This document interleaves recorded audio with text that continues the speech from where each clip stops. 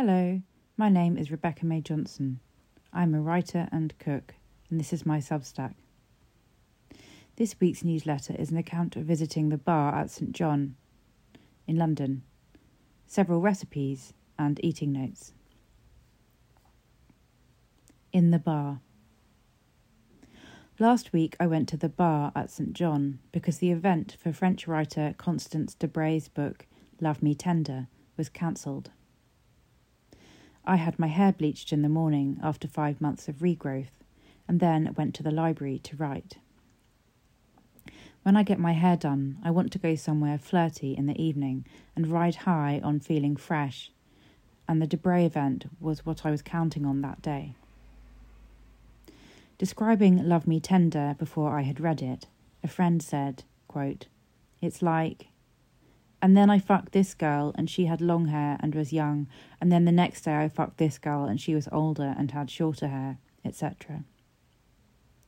I read the book while the bleach did its work and discovered that Love Me Tender, translated by Holly James, is about more than fucking, but there is a lot of fucking. The cover of the Semiotext edition that I have, from the bookshop in Paris from last week's newsletter, has a photograph of Debray on the front. Shaved head, neck, small tattoo, earring, shirt collar, eyes turned away from the camera. A very sexy cover. A portrait of what I wanted from the evening after getting my hair done. Then, mid-afternoon, I received a text that Debray was unwell and the event was cancelled. I hoped she was okay and speculated about what a suitable alternative would be. I could message a friend, but what I wanted was the openness of an event. Possibility. I decided I would rather bump into someone by chance, riskier as that might be. The entrance to both the bar and restaurant at St John is something of a viewing gallery, with seats and tables either side of the walkway. The voyeurism encouraged by this arrangement is one aspect of why I decided it would be a strong second to a hot reading where everyone would have been looking at each other. Their no reservations policy, reliable availability of somewhere to sit or stand, and general informality give it the frisky quality of a space where social formations are not set in stone. You do not have to spend the whole time sitting on the table you booked, and people move about, change places, join each other. Also, because St John is at the heart of a certain strand of London celebrity, there is the chance of seeing someone exciting. For example, once when I came with my friend Anna, Gwendolyn Christie walked past on her way into dinner. The bar has a chalkboard menu with prices from under £10 to almost £20 and no pressure to eat at all or in any particular way. You could come for a beer or only puddings or share a basket of bread or eat everything on the menu alone. It is not cheap, but your spot is not time limited. You order at the bar and waiting staff do not monitor your progress through the meal. You can be in this monastic yet glamorous place for hours and spend what you can afford without the disciplining effect and cost of a formal menu.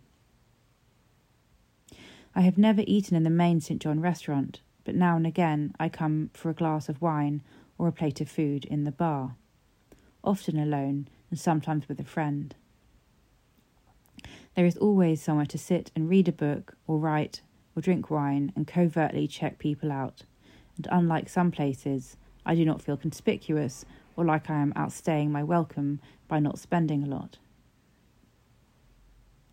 In October, I came alone before a performance by the artist Taishani at nearby nightclub Fabric, and had mutton soup, watercress salad, bread, and a glass of red wine. I saw several people I know a little from the internet and said hello to them. They were also going to see Shani's performance. I came back afterwards with different people for a glass of wine before running for the train back to Essex. When I walked in a week ago, 2 friends, Olivia and Richard, were sitting in the entrance having a dinner date. They invited me to join for fizzy wine, so I went to the bar and bought a glass and then pulled up a chair for a gossip. They were eating a mutton soup much like what I had had on my previous visit. Olivia said that the mussels and the beetroot looked good too. Then, wanting to eat alone and spread myself out with my food, I went and sat on a table in the main bar. I ordered beetroot salad, mussels and cider, bread, and a glass of red wine. When the waiter brought the food, they said, a little hesitant, "Fergus says you should mix up the beetroot, though I quite like it like that." I said, "OK, I will try it both ways." On the plate, in separate heaps, were grated beetroot, a generous amount of creme fraiche, capers, and chervil. I tried first taking a little of each onto my fork, and then subsequently mixed it all up and ate it like that. The flavours were brighter when eaten in the first way. I might have added some salt and pepper, if it had been on my table, to the mixed-up version. The mussels were sweet and soft, and I used the bread to finish their broth. While I was eating, I spotted someone else I knew, a man who had asked me out when I was reading Iris Murdoch's The Unicorn and eating breakfast alone almost 10 years ago, and whose life I was still vaguely aware of via social media. A comment about Murdoch had been his opening gambit. Now he was on what appeared to be another date, and we chatted while they waited for their table in the main restaurant. He promised to buy my book. As I finished eating, people came in for a birthday party with dogs and a cake they'd brought from outside. I was inspired and ordered 12 madeleines and rejoined my friends at their table in the entrance hall, and when the hot little cakes arrived, they exclaimed in delight, and I decided to stay for an extra drink, and the birthday people filed out of the main bar and stood in a circle nearby and sang happy birthday to their friend. Gratinated chicory, lentils and sauerkraut. This meal was a surprise hit conceived and made at the last minute. There wasn't much in the fridge apart from some chicory, the end of a piece of parmesan and milk. I finished a packet of lentils and the end of a jar of sauerkraut for the rest. We ate in front of the TV, and it reminded me of a meal we had in Rome, watching Columbo, where my friend Rachel served grilled tardivo radicchio in white sauce with roast potatoes, beetroot and puntarelli. A plate of vegetables held together by a white sauce. Chicory au gratin. 3 heads of chicory cut into quarters lengthways, 1 tablespoon of olive oil, 30 grams of butter, 500 ml of whole milk, 1 small onion, halved, 50 grams of plain flour, 50 grams of unsalted butter, 75 grams of parmesan, finely grated. How to make. Preheat the oven to 180 Celsius. In a frying pan that can go in the oven, heat the olive oil and place the chicory cut side down in the pan. The pieces of chicory should all have contact with the heat of the pan, but be a snug fit. Turn the chicory as they colour so all sides are browned. Then cut the butter into small pieces and put them on top of the chicory. Cover with a piece of greaseproof paper and put in the oven to cook through. Check with knife to see if it's tender all the way through.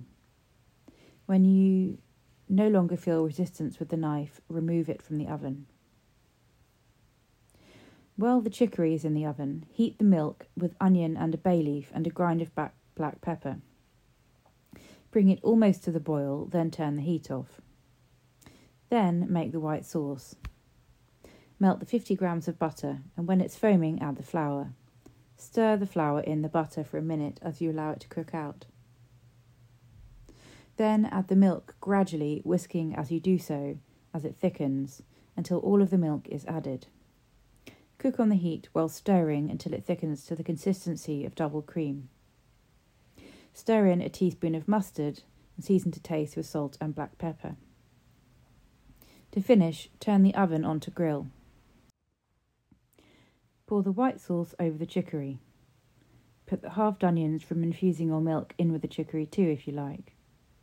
Top with parmesan and grill until bubbling and bronzed. Lentils. 250 grams of very small green lentils. 2 garlic cloves peeled. 1 dried chilli. Wash the lentils. Place in a saucepan and cover with cold water 2 inches above the lentils.